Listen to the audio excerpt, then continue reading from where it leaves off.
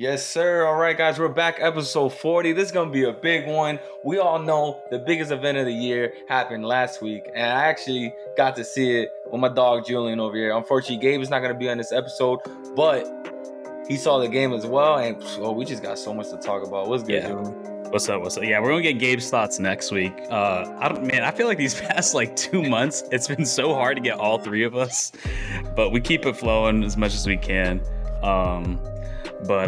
Yeah, dude, let's get into the Super Bowl. Bro, crazy. Yo, honestly, I wish Gabe was here to watch the game with us. We were literally just screaming at the TV. All I really hope for is I just wanted a good competitive game. And just like how this whole entire playoffs played out, it was another exciting one. Came down to one possession. It came down to the last drive. And, it was crazy, dude. It's been the story this whole fucking postseason is just close games. It's there's only probably 2 blowouts this entire postseason. And man, this one definitely lived up to it. I was a little worried, I'm not gonna lie, that the Rams were gonna blow them out, but the Bengals or the Bungles ended up putting up one hell of a fight. And what's funny too? The reason why I was kind of rooting for the Bengals this whole time, because it's man, okay, so I wanted Matt Stafford to win because I feel like he just needed it. I feel like just for his legacy and everything, I like to see Matt Stafford win it. But overall, I was wanting. But I wanted the Bengals to win strictly because of fan base. Man, these Bengal fans have been waiting for this moment and been paying attention to the fucking Bengals for 40 years. Insane, dude. Fucking LA just started caring about the Rams 2 days ago. And that's what pisses me. It's man, because coming from a small market team and a small market fan base, it's I want those guys in. I'm just so tired of seeing the fucking LAs and the New Yorks and the Bostons of fucking winning all the fucking time. And they don't care. And they don't care. That's they don't give a fuck about the Rams, bro. They didn't even show up at their own home Super Bowl game, bro. I think the stadium was mostly fan base. Honestly, LA, like you said, right? Let's start the basketball. Lakers won. They got LeBron James a couple years back, and they got AD. Boom, you got a title right there. Los Angeles Dodgers, you get Mookie Betts, right? The biggest free agent in the market. You get him over, you win the championship. And then now look, Matt Stafford, their team goes all in. Sean McVay puts all the chips in the middle of the table, and look what happens. And they just got a team a couple years ago. A couple years ago, they got a fucking team. That's why I wanted it for the Bengals fan base, man. They didn't want a playoff game in 30 years. They've been caring about this team for 40 plus years. It's man, it's a city that doesn't really win anything. It's man, they needed this, and it was just but luckily they have a bright future ahead. Who knows how long the Rams can keep this up for? But I just wanted it for the Rams fan base because I heard it was true. LA just started caring about them 2 days ago. They really did. No one gave a fuck about the Rams. It was the only people that were there were just people that were there just to be there. Yeah. Or it's LA, bro. Celebrities there in the area, or people show up just to show up. High-profile people. They go there for the Instagram photos. At SoFi Stadium, which is a fire arena. To be honest, I probably put. Yeah, it's fucking sick. What's funny though is I noticed before they did a flyover, and it's this shit's mostly indoors. I think there's windows. Yeah, but it's just kind of funny to do a flyover on essentially an indoor stadium. I just thought that shit was hilarious. Yeah, I know. Majority of it is covered in glass, see through. So yeah, I think it's it's windows, and it's kind of. But let's get into the game though. So yeah, I had the Bengals. Jojo had you had the Rams, or you just didn't care? I had the Rams all the way. I had the Rams, but I was rooting for a good game, and I was rooting for Joey Burrow, Joe Shiesty, Joe Cool. Burr, whatever you want to call the guy, because this guy has ice in his veins, man. I was rooting for him to play well, and he did. He performed. He didn't look nervous. Right, he wasn't out there shaking. Yeah, man, his composure. That was that close scare when he took that blow. To both of them, him and Matt, Matt, they both had the same as tweak in their ankle. But man, yeah, just like that composure this man Joe Burrow has is just unreal. Like when the Rams scored that TD, their final score, like he just did that face. He's like, all right, let's fucking go. He said, Like, "All right, let's go." and it's a shame that his like offensive line just costed him the game. They were Listen, holding their own for a while. Woo! They were, but when that second half came around, like Aaron Donald just started blowing them up, and then Von Miller and everything. And man, I went back and kind of watched some of those games, and I watched the game and watched some highlights and just like pieces of it. I rewatched a good bit of it because I was curious to just kind of see what happens and prepare for the show. And like the reffing, it was something I didn't notice. I kind of noticed it in the moment, but like it wasn't until like after rewatching, I'm like the penalty calls and like some of the shit like towards the end of the game just seemed so just like kind of what I didn't like some of the calls they were calling. It's like in the beginning of the game, they kind of set this tone that like, we're going to let them play. Facts. They weren't calling anything. Like there's maybe like one or two like penalties in the first half. They were just kind of letting them play. They were letting them just, they're playing a tough game and they were letting them go. I mean, it's a Super Bowl. I think you should. Unless it's like, very blatant penalties. But like towards the end of the game, specifically like those last like couple of drives, man, you just saw like penalties after penalties after penalties. The holdings, pass interception, all that. And like some of the holdings like were kind of questionable. And the only reason why I say it's questionable, obviously like by the rules, it was a holding. But like if you look at the rest of the game, it was like it's kind of surprising that they called that when in previous they weren't calling that. And that's my biggest thing with the refs is like, I don't care if you're quick to call plays or you don't really call them. I just want consistency so people know what to expect. Here's what I think. I think that, some might, or most actually might consider, those calls at the end of the game like BS, you know what I mean? Here's how I feel. I feel like the ref, made up for a call on that Jalen Ramsey helmet grab. I think, that was a missed call, missed opportunity there, and that was a touchdown. So I think they gave one back. And what I also think, what I also think is that, again, exactly like you said, they were letting them play. They were letting them play the entire game. And I feel like, there are probably a lot of things we couldn't see on our side just watching from the TV. All the holdings, the grabbings, their helmets and this and that. And you just got to a point where you had to take control of the game, right? You had to settle everybody down. You had to get everybody back in order and start making these calls because, again, things are getting out of hand. Like, if you're going to play defense, right? You don't need to grab. You don't need to do this. You need to, like, this is Super Bowl. Like, and I get the whole concept of, letting them play. But when it's crunch time and they're doing all these things, to get the win, like, I felt like they had to make those decisions and start throwing flags because things could have got out of hand real quick. Yeah. No, yeah, I get it. And then I think specifically, I think it was the holding call. I think I don't remember. It was like the slant route towards the middle. I think that one where he just like barely pulled it. I felt like that was like a little bit of a weak call. That was a little bit of a weak call. And I understand, like, I will say, like, obviously that Jalen Ramsey helmet pull was a foul, but I will say, like, T. Higgins did beat him because, I was saying this during the game. He smoked him. Jalen Ramsey was falling down, I think, and obviously it was clearly by accident that he happened to hit his helmet. And I think the refs clearly didn't see it just because due to the angle of it. Yeah. But even then, they reviewed the touchdown, so I am kind of surprised they still let it go after reviewing the touchdown because they always are mandated. Are you surprised that Sean McVay didn't challenge that? I don't think you can challenge. You can't challenge a flag that isn't called. You can only challenge things that are called. Like, I don't think if somebody's holding, you can't challenge and that was a hold. You can only challenge things that are actually like called by the ref and get it reversed. Yeah, and get it reversed. And Yeah, I mean, like Jalen Ramsey was falling there, and I think he just happened to grab his helmet. So, like in a way, I'm kind of glad that it didn't get called, but I would understand if it did get called Yeah. because Jalen Ramsey did killed. And also, speaking of Jalen Ramsey getting killed too, I don't know if you noticed, most because the game doesn't act, the game tape, the TV version doesn't show it, but that final drive with Joe Burrow getting sacked that ended the game. Many people don't know this, Yeah. but Jamar Chase absolutely cooked Jalen Ramsey at that game. And if Joe Burrow had an ounce of protection, that would have been TD. And a lot of people didn't notice it at the time, like alive as it was happening.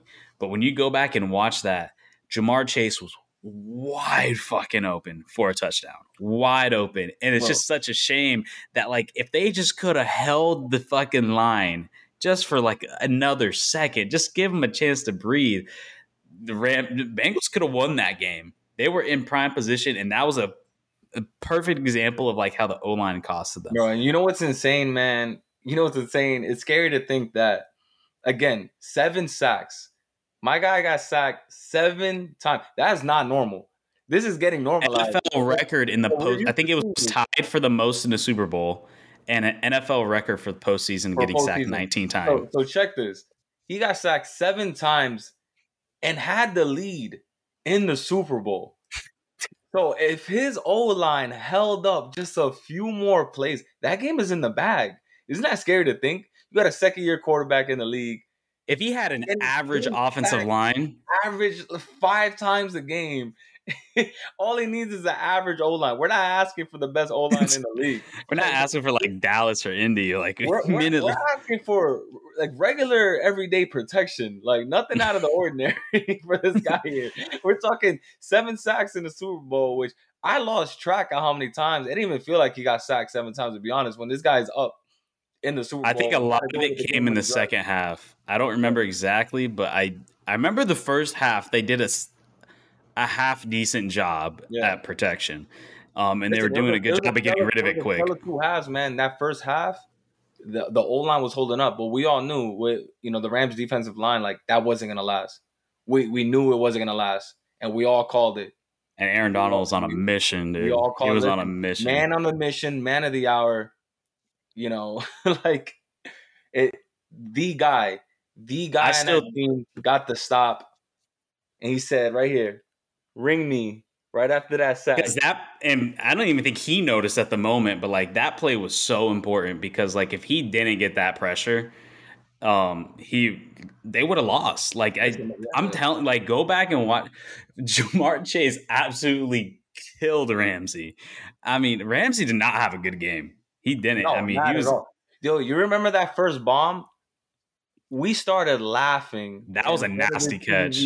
Yo, we said Jamar Chase wanted all the smoke. Ramsey was calling everybody. Yeah, he wanted the ISO. He wanted the 101 downfield, and which I respect. You got that 99 overall in Madden, right? And that was the chance to prove it. First big play downfield. Who does Burrow go to? Jamar Chase. Who's there on the sideline? Ramsey. And who gets smoked down the sideline? One-handed catch. That was a one-hand catch, by the way. Yeah. Jamar Chase, the rookie over him. That amazing. Bro. And you know what's so crazy too is like going into the draft and after seeing the results and like them going after Jamar Chase, everybody was questioning it because it's like, they already had a semi-decent receiving core, T. Higgins and Boyd, and their Joe Mix. They had a good weapons and like, but the thing is, I think it ended up being the right decision because I don't know. If you get an O-lineman like Penei Sewell ended up not having really that great a year, which everybody was projecting him to go to the Bengals because he was the number 1 tackle going into the draft. But, man, it really turned out to be Jamar Chase was a better player and the right decision because that chemistry he has with Joe Burrow, and he was just he's a game breaker. And you know what? Like, I think when you come across a guy like that, it's not very often where it ends up being the perfect situation with his college quarterback and him being an insane talent. It's like, you know what? Like, these guys don't come around very often, and we need – this is just ended up being the right decision because Yeah, man. who's to say that they would have made it to the Super Bowl without that extra weapon? Dynamic duo, man. You know, a quarterback needs their star receiver, and when you have that chemistry, that's kind of unstoppable. And it gives the Bengals a true like number one because I mean Higgins and Boyd, they were great receivers last year, or I guess 2 years now. But I don't think either of them were number ones, and I think this actually frees them up to be a number one. Number 2 and 3, and now you got your pure number one, and that just opens up the field so much. And like I think at the time everybody's like, yeah, the O-line, but like, man, Ja'Marr Chase ended up being the perfect pick because now you can go into next season knowing that you got your weapons and knowing that like all you need is just an average O-line. You just need to switch out a couple of guys and maybe draft another dude and draft 2 guys. That's exactly what they're doing this offseason. I mean, they're probably going across the board on the draft and free agency. Just completely Joe Burrow is going to be fighting with your boy Patrick Mahomes and Josh Allen for years to come. The generation and Herbert. And it's set up. Hopefully T-Law. Hopefully. Yo, honestly, man, I'm rooting for him. Obviously, we know what's up with the organization. Yeah. But real quick, we're talking about star receivers, and we have yet to even mention his name. And no, I'm not saying Odell, but congrats to Odell. We're talking about Cooper Kupp. Triple Crown King. Baller. Triple Crown King. Iced off the season with a Super Bowl MVP. Come on. You can't write a better story, bro. You can't. I would have never guessed. I always like the past few years he's been a really good receiver. But like I would have never guessed coming into the season that he would have the season that he did. Like I don't think anybody projected him to have the season that he did. Like he was always a solid. He was always a solid number one, and they kind of bounced back and forth between Woods and Kupp. But like, man, Kupp really, ever since Matt Stafford got in there, like he really came into his own, and he's insane. There's like just a perfect route runner. He's not going to kill you with speed, but his technique and his route running is just unmatched. And he's just the dude absolutely balled when it mattered the most. Everybody knew the ball was going to him, and he still got it. Listen, man, you got a star receiver like Odell. Unfortunately, he went out. He had the first touchdown of the game. Kudos to him. And that completely changed the dynamic for the Rams. It seemed like they were a little bit lost in a sense where, hey, maybe with Odell being out, they were probably doubling up, Kupp for a little bit. It's probably hard to get him open. He only had like 8 receptions, but 2 of those receptions were touchdowns, I believe. And I think 6 of those came in the fourth quarter. And he just came in clutch. That's it. Yeah, because he didn't do much the first half. Exactly. So after Odell went out in the first half, everything kind of halted for the Rams. And then we were saying on the TV, like, yo, do what you know. We throw the Kupp. What's going on? We're getting a little worried. Like, yo, Bengals about to take this game away. They were running the ball. It wasn't working. They couldn't really find holes. They weren't really running through. Cam Akers is a fucking bum, dude. That dude is a bum. They couldn't run. The Rams couldn't run the ball for shit.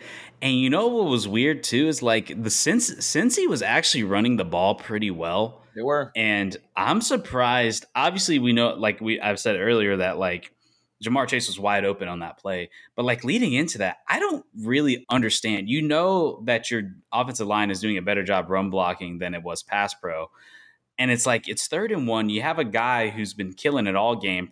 I don't know what his averages were per rush, but every time I felt like he got the ball, he was at least getting 4 yards. And I just felt like on a 3 and 1 like that, I don't understand why they didn't either run him or QB sneak. I think it was a little too far for QB sneak, but I don't understand why they didn't just go in like I formation, just pound it right up the middle with Mixon, because he was killing it all game. And it did kind of surprise me they didn't do that though. Honestly, man, like everyone preaches, defense wins championships. That's what it came down to. They got stopped on a 3-1 and a 4-1. 3-1 and a 4-1 to end the game. They could have easily ran it over. I don't know what they called in the last play, right? You say they were in shotgun formation out here. I don't know what they're doing. Just try to go the deep ball. Honestly, at least run on the 3rd and 1. Like I get maybe not the 4th and 1. They were close. They got stopped right there on the 3 and 1. Brought it down to the 4th and 1, and man, that's it, man. Big time players make big time plays, and defense came and showed up. That was I it. think they were worried too because that play before that last one, I think Aaron Donald had a huge stop on. It wasn't actually Mixon; it was the other guy. I don't remember the name, but like Aaron Donald had a big run stuff, so he had 2 back-to-back plays to really end it because he had that big run stuff, and then he got the pressure that ended up leading to an incomplete pass or just like a little toss away. But man, they wanted it. Well, congrats to the LA Rams, 2022 Super Bowl champs. Broncos, we're going to be out here. We're going to make some pretty heavy moves this offseason. I can feel it. It's coming. It's in the air. Listen, we're a quarterback away, baby. We're a quarterback away. JoJo said he listened to our episode last week, and we're talking about a certain quarterback that could be showing up there, but who knows? We'll see. And by next month, actually in a couple of weeks, free agency, like I think it's like March 13th or something like that. A couple of weeks, you're going to see what's going to be happening. But I did want to bring up to you because I saw this today, and I think he said this yesterday. But Richard Sherman. Oh, give me a second. Got disappeared. Richard Sherman just made a statement on his podcast, or he was going to talk about it more on his podcast. Something about he said that why are we talking? I'm paraphrasing, but he's essentially saying like, why should Matt Stafford be into the Hall of Fame? I feel like the Hall of Fame is setting the bar really low. Wow. For players nowadays. He's like, the man has played 9 seasons. He has 0 MVPs. He has 0 Super Bowl MVPs, and he's not even an all-decade player and 1 Pro Bowl. Wow. And when he mentioned that, it kind of got me thinking, that is not a terrible argument. It's not a terrible take. It's not. And but it was something what you're really looking at to make it into the Hall of Fame, right? If you're looking at individual stats or accolades throughout your career, or even a mix of both, you know what I mean? Mm-hmm. Yeah, and I was thinking about this today because I really wanted to talk about it because I thought it was interesting. And it's like, I was saying the same thing I said about Phil Rivers too, like Phillip Rivers. It's like, I do think you got to give somebody recognition. Let's say Matt Stafford retires today. I don't think he's first ballot. No, he's not. He's not a first ballot Hall of Famer like Peyton or all these other guys. Tom Brady's going to be. He's not. It's going to take him a while. Yeah, I do think. And if he continues on the path, say he plays for another 5 years, which he looks like he might, another 4 or 5 years. Yeah, I think he could be. He has a really solid argument, and he keeps on playing at the level he is. But like I was saying this about Phillip Rivers, though, it's like, man, when your job and your career is something like being a quarterback in the NFL, something that there's only 32 jobs in the world and millions of people are vying for it every single year. And you're able to hold that job, one of those 32 jobs, for 10 plus years. I think that should be rewarded, especially in a league where people call it, NFL, not for long. If the average career, I think, is 3-4 years. And I think that should be rewarded in a way because not very many people can do it. Yeah, he never won a Super Bowl MVP. He's never won an MVP. He's never won a championship. But in Matt Stafford's case, he just won one. Now. In Matt Stafford's case. But like, I think you should reward somebody to like making it that long because especially in fucking Detroit, that man survived 10 years in Detroit. Yep. 10 years, and nobody blamed him. Not a single soul blamed him. And he survived all those years since 2009 to finally get put in a good situation. And then on top of that, people are saying, or people are defending Richard Sherman too, saying that like, yeah, and then the one Super Bowl he does win, he has a stacked team. And then it's like, you got to remember too, this is the NFL. What Super Bowl champion does not have a fucking stacked team? The NFL requires to have a stacked team. The Super Bowl, I still stand by, is the hardest trophy to win on planet Earth. That shit is so the only thing that I think is comparable is the World Cup. And like, it is so hard to win, and you need all assets of your team like firing on all cylinders. And obviously you're going to have a stacked team. Tom Brady had a stacked team. Like Kansas City Chiefs had a stacked team. Are you going to take that away from Tom Brady and Patrick Mahomes? Peyton Manning has a stacked team. Russell Wilson has a stacked team. Everybody who wins has a stacked team. So I don't think you should fault him for that. But I do think Richard Sherman does have a solid point. It's like when you really break it down, though, it's like he does have one Super Bowl. He has one Pro Bowl appearance. He has one Super Bowl, 0 MVPs, 0 Super Bowl MVPs. He's not even an all-decade quarterback. And I think one All-Pro, I think he said. Yeah, I think it was one. But I do. I see where he's coming from. Yeah. Here's my thing. Honestly, bro, I think he's just talking about this way too prematurely. Like my guy is still in the league. Exactly. Yeah. He's still playing. Honestly, his career started this season. This is where his career started. In the next 4 or 5 years, you don't know what's going to happen. You don't know if he's going to be lights out. Hey, he could go back to back, or, he could win one in the next 3 or 4 years. Now, if he wins 2 Super Bowls, how does that change his legacy? You know what I mean? Like, he's actually in a good organization. We know he's a great quarterback in the league right now. And we don't know his stats, his passing yards, his touchdowns, all of those things, his touchdown interception ratio and everything like that, or his QBR, over the last 10 years. Yeah, he was a shitty organization, but look where he's at now. He's on top of the mountain, and people love to talk when someone's on top of the mountain. Someone's always trying to bring you down. Mm-hmm. Yeah. Right. It's not even a relevant situation to talk about right now. Hall of Fame quarterback. Hey, did he retire? Is he entering the ballot?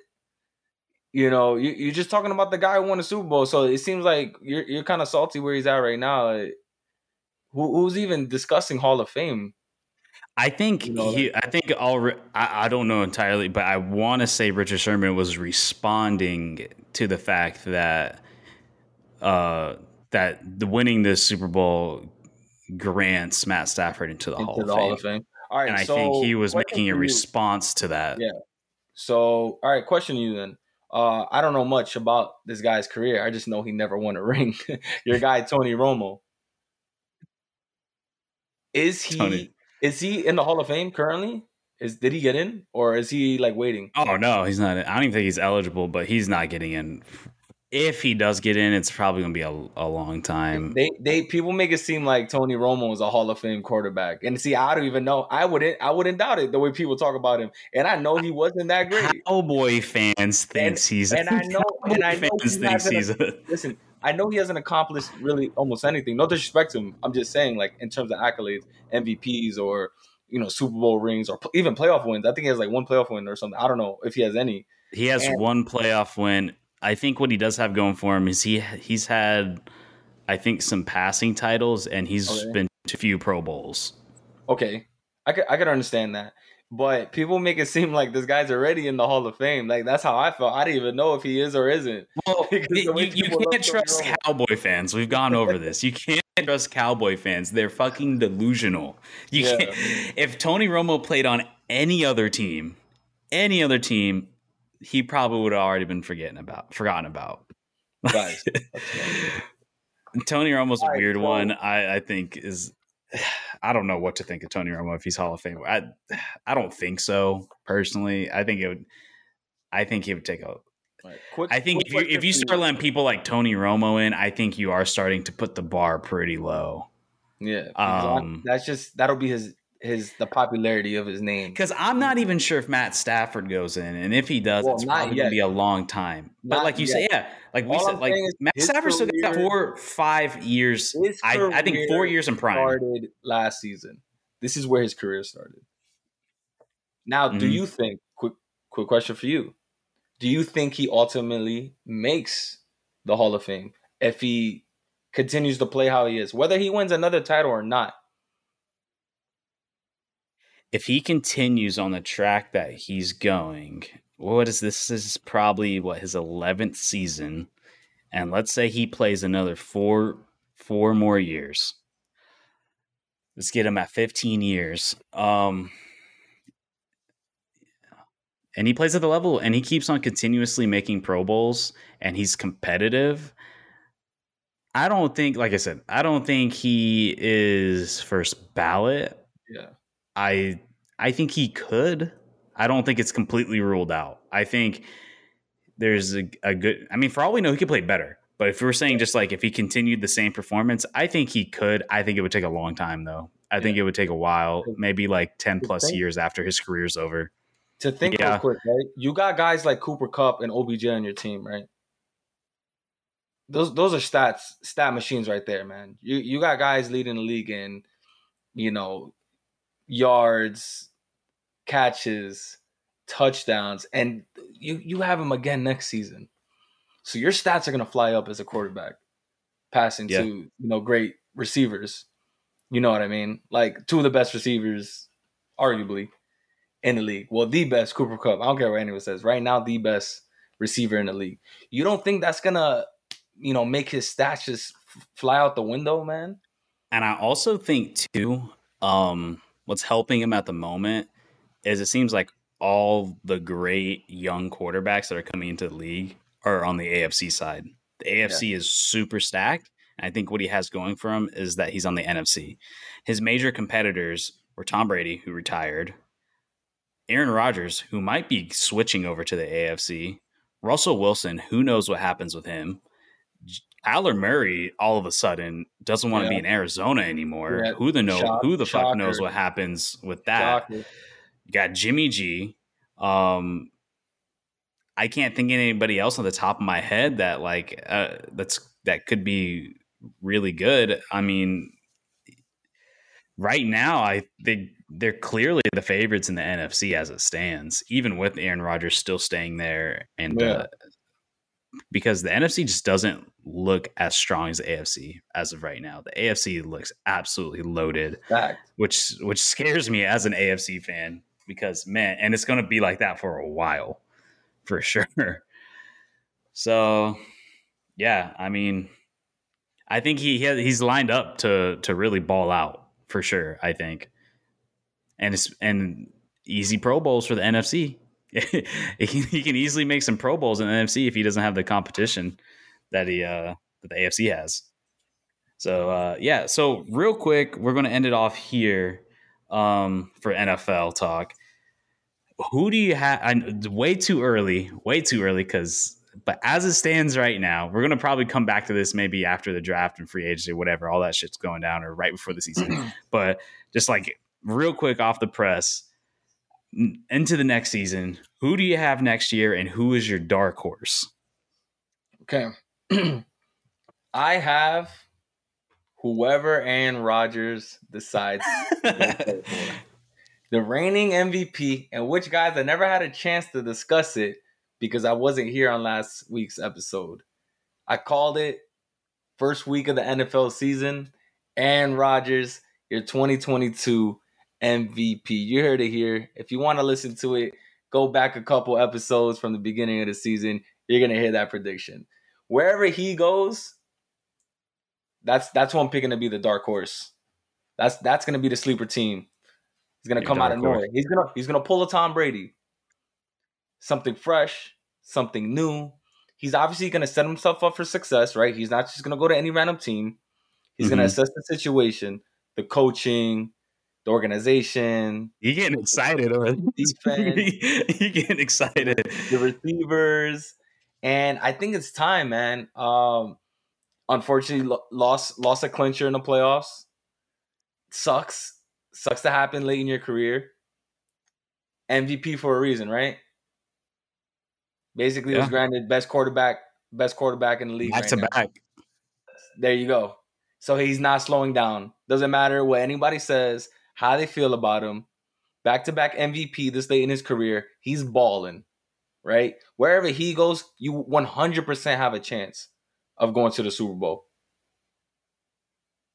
Yeah. Yeah, man. And like, I know you didn't get to talk about it last week, but man, like we said, like, I just want to get your quick thoughts on it super quick, but like, do you think them hiring Packers OC Hackett for head coach was a power move to get him? 1,000%.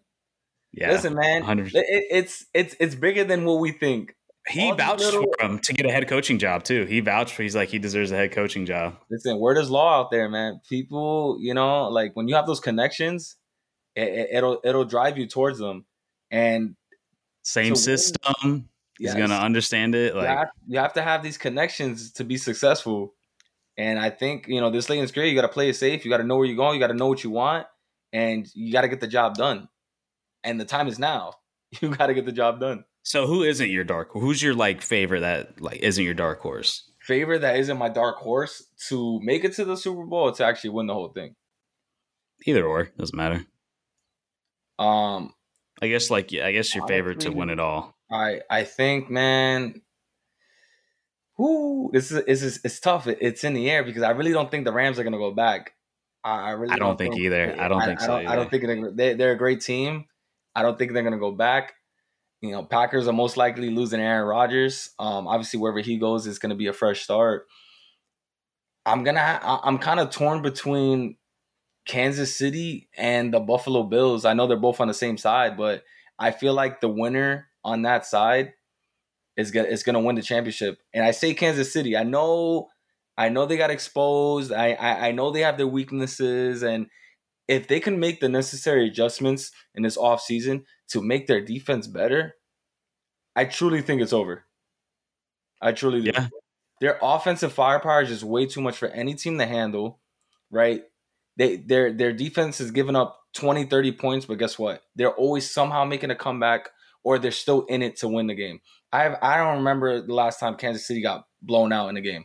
Yeah, they lost a couple games early on in the beginning of the season, and they were one playoff game away from going to Super Bowl. And of course, look who they lost to: Joe Burr, who's been balling. Fourth straight AFC Championship game. So they're still the favorites. They're still the favorites until someone shows me otherwise. Like, you can't go every year. This would have been the third year Kansas City would have made it to the Super Bowl if they got by the Bengals, who had a Cinderella season. So I truly believe it's between the Buffalo Bills and Kansas City Chiefs for next year.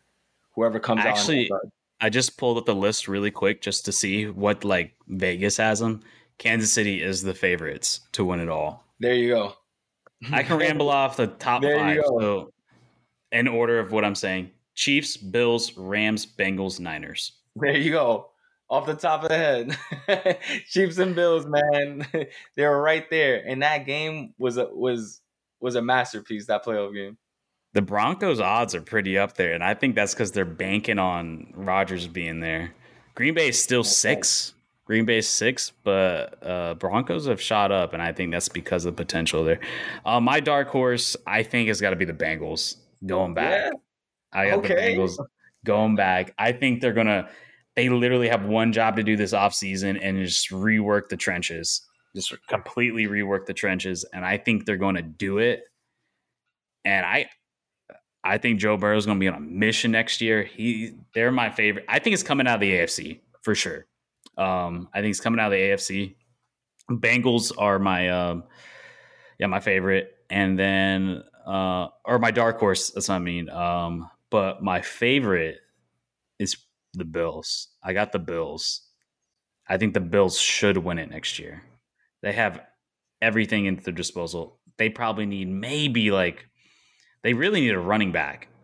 If they can address the running back situation, the Bills are unstoppable. They had a number 1 pass defense. They did have the number 1 overall defense throughout the majority of the season. They had the number 1 offense for a majority of the season.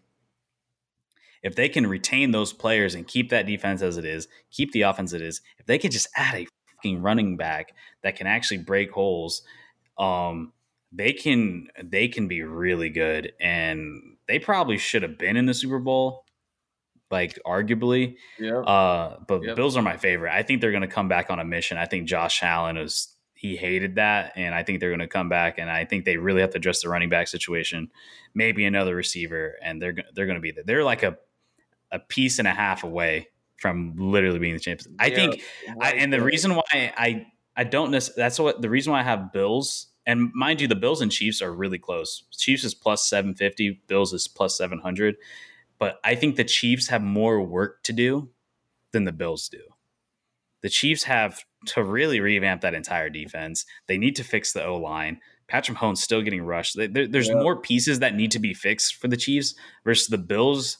They're ready to fucking go. And the pieces that they need is not even that serious. They could probably add some depth to, like I said, the wide receiver, and they really need like 2 more running backs to really, which is you can easily get late round in the draft or pick somebody up in free agency.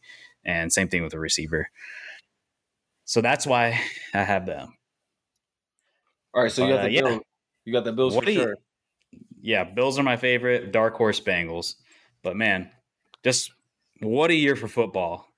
It's sad that it had to come to an end, but man, this is probably one of the best years of football of the NFL season I've seen in a very long time. This was definitely a very good year. Entertaining season, right? Even not as a Jaguar fan, but just from like, well, I mean, also as part as a Jaguar, just like the fucking storylines. You guys went through your own journey this season. I don't know what happened. That's what I'm saying. Like this year was like from football as a whole, it was an amazing year. From a Jaguar fan, it was a terrible year.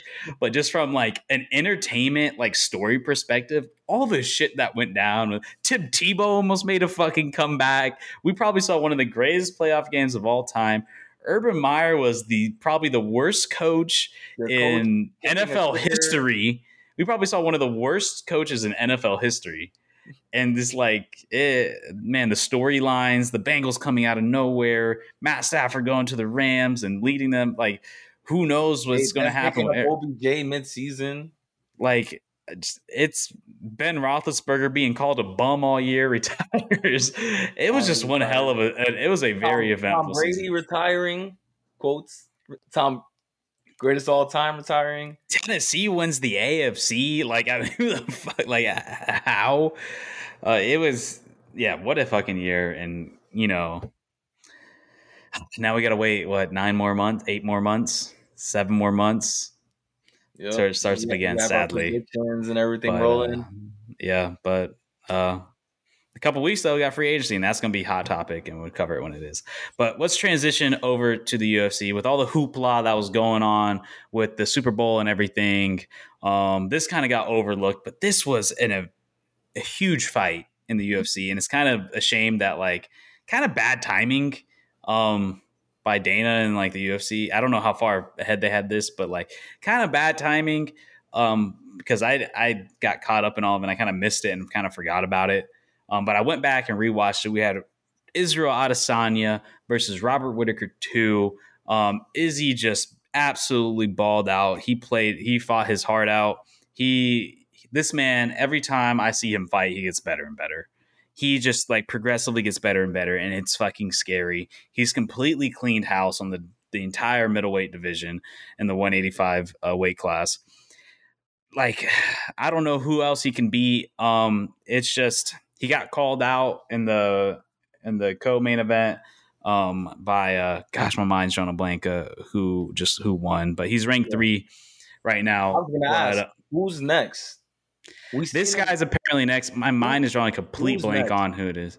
But man, his striking is just insane. His takedown defense has just completely went to another level. Robert Whittaker throughout the whole fight tried to take him down. He tried to replicate what he saw, what Jan Blachowicz did to him as he lost that fight when he went up to 205 to test it out, light heavyweight, just to test it out. And that was the only time we ever seen anybody with success over Izzy, and that was just because it was his first time going up a weight class, and he's trying something out. And Izzy's kind of he's a skinny guy too. He's tall and lanky, and Jan, the guy who we fought, he's a big brawler guy at 205. That has to cut down to 205. It's those brawler types at the heavyweight level. Your striking's different, your strategy's different, and still came out on top. And I think Whittaker tried to replicate that to Izzy, but Izzy worked. I think he knew that he was going to attempt to do that because Whittaker is not a bad wrestler. And Izzy's takedown defense was just elite. I mean, every time he got taken down, he popped right back up. His striking was just unprecedented. He ended up winning by unanimous decision by all 5 rounds. And this kind of brings up the question from a lot of MMA fans. It's Izzy, he's already, in my eyes, a top 5 fighter of all time. Like, I mean, he's completely obliterated the middleweight class. But a lot of people are saying, like, does this make him is he now in the conversation as one of the best ever? I think it does. I mean, he's undefeated in the UFC, 11 straight wins. He has 15 knockouts in his entire career. The only thing is, you still, I think, if he keeps on going on this track, I think he's definitely like right there. The only people I think that are really ahead of him are Anderson Silva and John Jones. Anderson Silva, especially being in his own weight class, but I can't remember. He might have tied, or he probably already surpassed Anderson's title defense. I forgot. Yeah. Anderson Silva was I was going to ask Anderson how many Silva title defenses he had. Let's look it up real quick. But I know it was an insane amount. Right up there with Anderson Silva. That was his fifth title defense. And then let me see what Anderson Silva's was. Damn, 5. You know what's harder than getting to the top is staying on top for that amount of time. Right? You got to have that chip on your shoulder and that same work ethic. Anderson Silva had 10 title defenses.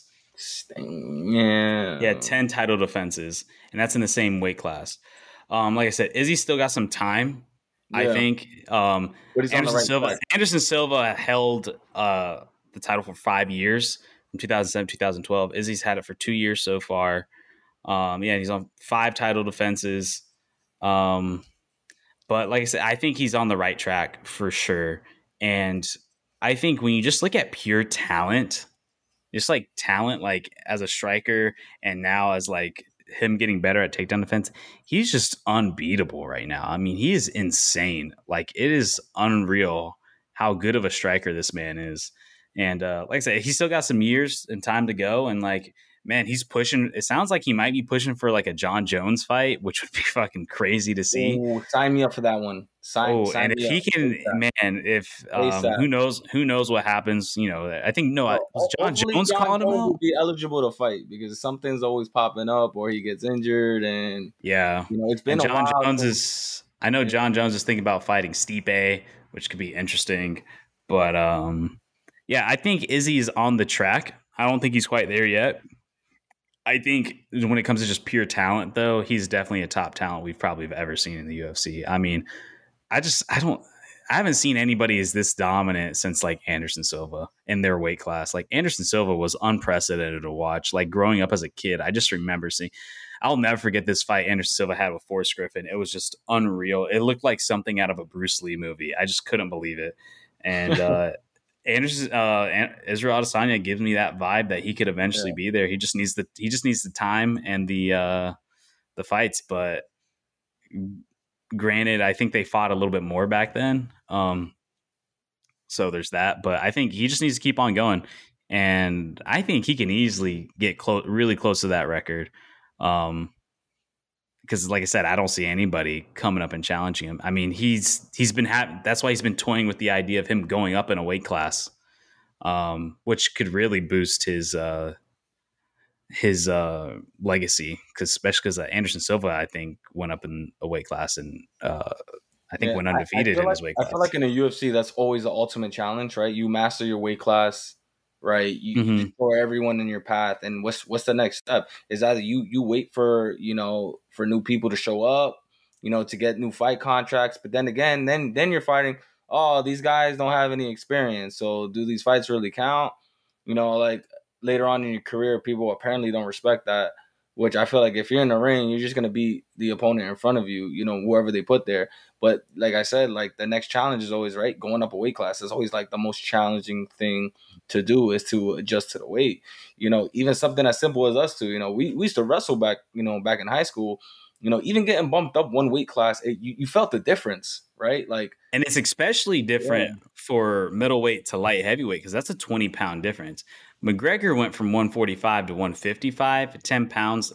It's a difference, obviously, but he went down in weight. Yeah. He went from 155 and dropped to 145. So that was a little bit different. and also it wasn't as much weight, but going from middleweight 185 to 205 is a pretty big deal because you're talking about guys that could potentially have 30 pounds on you for and sure. Remember, those guys, in the higher weight class could have cut their weight down to those weights. Yeah. They do. Yeah. So it's like, but I think it speaks volumes of the fact that like this man could potentially be the great, and he hasn't even like had that many title defense. For some reason, I thought he had more than 5, but hey, he's halfway there. Yeah, he's halfway there. Yeah, and then you're also talking about a different time too. Like people, you could arguably say, obviously, as sport grows and it gets better, like fighters are going to be better than what they were 10 years ago, and that goes for like any sport. Like as time goes on, so it's like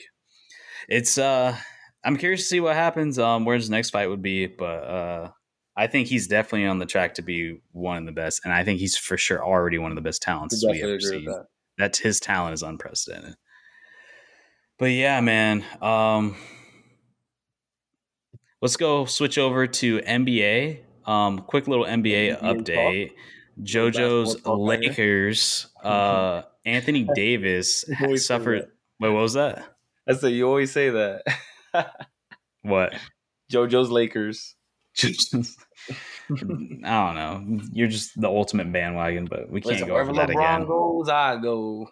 That's sad, dude. What you're saying? That's I guess because you grew up in New York, you don't really have much to root for. So. Yeah, that's true. We're not even going to talk about the Knicks, what's going on in New York right now. Giving up 28-point leads multiple times. I saw that to the Nets. Bro, that's just ridiculous. Honestly, Fat Joe was talking with Stephen A, and he's like, there always comes a point in time in the middle of the season or somewhere when you're a Knicks fan where you just stop watching the games. And he said, this is that time. We need to stop talking about teams that we're not making it past the All-Star game. This is it. Like in the last 2 weeks, I think they gave up 3 20-plus point leads and lost the game for whatever reason. I don't know what's going on over there, but we know that's the Knicks storyline every single year. We thought they're gonna make another push for the playoffs this season. They got their first playoff win last year against the Hawks, and God knows how many years. I think it was like 8-9 years. And then look at them now, which this is why we don't talk no Knicks on here. And the thing is, like, I'm a New Yorker. We don't. I cannot. I understand that, like, those are big markets, but like, I cannot stand it when like these big media outlets talk about like these same trash ass fucking teams that like most people don't care about. Like nobody cares. I feel like every day they're talking about the fucking Cowboys. They're talking about the fucking Knicks. They're talking about the fucking Lakers. Like I'm just so fucking tired of seeing the same shit being talked about. Like I'm just like, they're fucking trash. Like I'd like, when you start becoming good, then we can start talking about you and you can be relevant again. But like, I don't care what city you're in. If you're trash, you're trash. Like, I don't want to hear about your trash ass fucking team. You know what they do? Because then they always bring up the history and the past, and they cling what history? And hold on to that. What history does the Knicks have? Like, what history? Playing at the Garden is probably the only thing we have a history of getting their shit slapped by everybody. Like that is literally their history. Same thing, like the Jets and the Knicks are the Jets of the basketball world. Bro, they're just known for being terrible. Money to be this. I don't understand. Where's the root? What is the cause of all this? All this bad luck. It just happens. You are the most profitable organization in all of sports. Management, ownership. Bro, it's insane. Yo, something's got to change. Someone's got to retire. Somebody's got to quit. You guys make they even try to bring in fucking Phil Jackson, and Phil Jackson couldn't even save that fucking team. That made the team even worse. The chemistry. Phil Jackson was in the news every other day talking about he don't know what he's doing, or they don't. Oh, we're trying to triangle offense. Like, you're not doing that with that squad in those years. They ran him out of office, bro. And here's another team. Johnson, they ran him out of office. He quit after 1 year. Guess what? The Lakers won the following year. How does that make you look?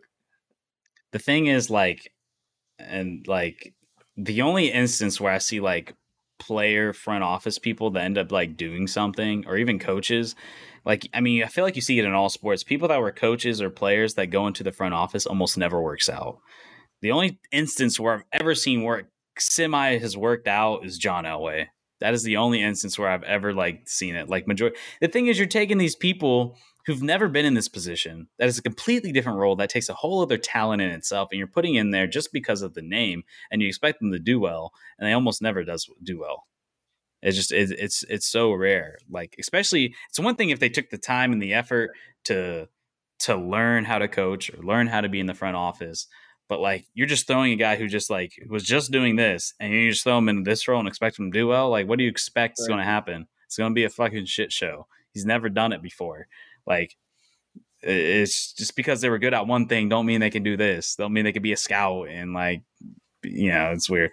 But going to another team that probably gets talked about a little too much is the Lakers, and Anthony Davis goes down again after being gone for, I believe, 17 games or 20 games or something like around there. He goes down again with a nasty ankle injury.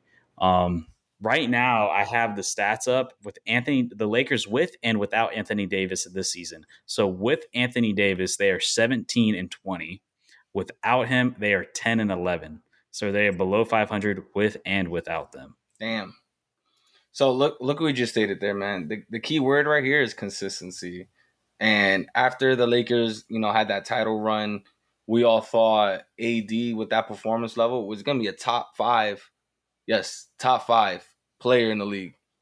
He should be top 5, 100%. And it's he should be the best player in the league. He's having the D Rose effect right now, and it's sorry to say, yes, his injuries aren't as gruesome, but man, your best availability is you got to be able to play, man. Like if you're not playing and you're getting injured, it's ruining team chemistry. Right? The best stability is availability. There you go. Heard by the wise man Julian himself. Yeah, but you know what I'm trying to say, and it's just like your team chemistry, it sucks, right? You're supposed to be top 5 player in the league. You're supposed to be top 5 seed Lakers right now. And we're not even going to get into the whole Westbrook thing, but you know, strictly talking AD, the team, they need him. They need him. Offensive threat, defensive threat, you know, passing threat, you know, just his presence on the floor. And you saw what happened. He literally just got back like 2-3 weeks ago from an injury, and boom, right out the gate, dropped a 20+, 10+ rebounds a game, like off rip, like he never left. Yeah, I mean, you can't buy championships, man. It is an absolute utter disaster that they're 27-31 with the amount of money they have tied up in those old motherfuckers. They're 3-7 in the last 10 games. It is just atrocious. And yeah, I mean, well, they won last game before the All-Star break. So hopefully they're 15-19 in their conference. Yeah. They're 9-18 away. Their home isn't so bad. They're 18-13 at home. Here's what I predict. As long as 9-18 away, bro, like that is bad. That's terrible on the road, man. And they lose back to back. They'll go 3-game skid, 4-game skid after a win or two, and you know you're not gonna have a great seed performing like that. But I think that if Westbrook performs better, and I'm not talking MVP Westbrook, we just need average Joe Westbrook, because obviously of the way he's been playing. You know, LeBron's been balling. You know, some of these younger guys been stepping up, Malik Monk, you know, and others. Westbrook should have stayed in Washington. He should have stayed there. Yeah, he was playing so well over there. You know, you got to go for the title, man. You know, I get it, but like it ended up blowing up in his face. You got to go for the title. Hey, you take a risk like that. I just don't understand why KD don't get that burn, because look what happens to that Brooklyn Nets team. Completely dismantled. You know, obviously we're talking off pure performance. He's getting that disrespect because of how he's performing, which is, hey, man, they're going to call you out if you're playing like that, especially in LA. So he deserves the criticism. Now, it's up to him to go ahead and react to it and adjust to the situation and just play better. Again, so what is it for MVP Westbrook? So when you watch those games, what is it like? Are they just like slow? Are they like they're not making shots? Like their shooting percentage is off? Like what? their defense, they can't defend. Like, what exactly is their biggest pain point right now? Because I don't really watch them. I don't really care to watch them too much. Honestly, it's their defense and just fourth quarter action. Just slow. And Westbrook's been getting a lot of criticism because it's crunch time, like, you know, giving up the turnovers or making bad passes or shooting up bricks or missing layups. And a lot of their games aren't really blowout games. If you look at it, you know, they give up leads as well. They're losing by 2, 3, 4 points late in the game. You know, crunch time free throws. It's basically crunch time, I feel like. And their defense ain't just holding up. Yeah. It's who knows. I don't think they make it to the playoffs, man. I don't think it happens, especially without AD. Not even I don't like think the they make it. seed? Not even like the 7th seed. I think they're gonna get into that like 7, 8 seed. That what the new shit that they're doing now. Yeah, the play-in. Yeah, the play-in. They'll at least make the play-in. They're at the play-in. I mean, but because I feel like for me, like they would have to go on a run, man. They can't play any worse than this. They can't play any worse than this. I really don't think so. I mean, you're missing your top player in a crucial part of the season. Like, this is getting to the point where it's like you need to start winning. And but looking at their schedule right now, he hasn't really been available majority of the season anyway. So look at the position they're in without him. It kind of shows the depth of the team. I mean, it seems like they just built the team poorly. The team has no depth. They, has no juice. But I'm definitely excited for All-Star break coming up. I think that's gonna be dope. Is it All-Star break later than normal? Doesn't it usually always run like Valentine's Day? I mean, Valentine's Day was the other day anyways. So it's just literally just the weekend after. I guess so. I guess it just pushed it back a week because I remember it usually always being around the time. But who knows what the Lakers would be. But want to call it a show? That's it. Let's wrap it up. It's a nice episode. Shout out LA Rams, 2022 Super Bowl champs. Crazy NFL season. I know Julian's counting the days, till the next one. This guy's excited. He's never taken off that jersey. Yeah. I'm switching to soccer for now on. Now that soccer season's about to start. We got baseball season on the way. Spring training starting next month. I'm excited for that. You can hear all the Yankees. Holdouts over? Let's go. Real Fans Podcast. Find us on Instagram, YouTube, Spotify, Twitter, Facebook, Apple Podcasts, everything. Anywhere where you get podcasts. Get it. We got the reels. Have a good one, guys. Episode 40.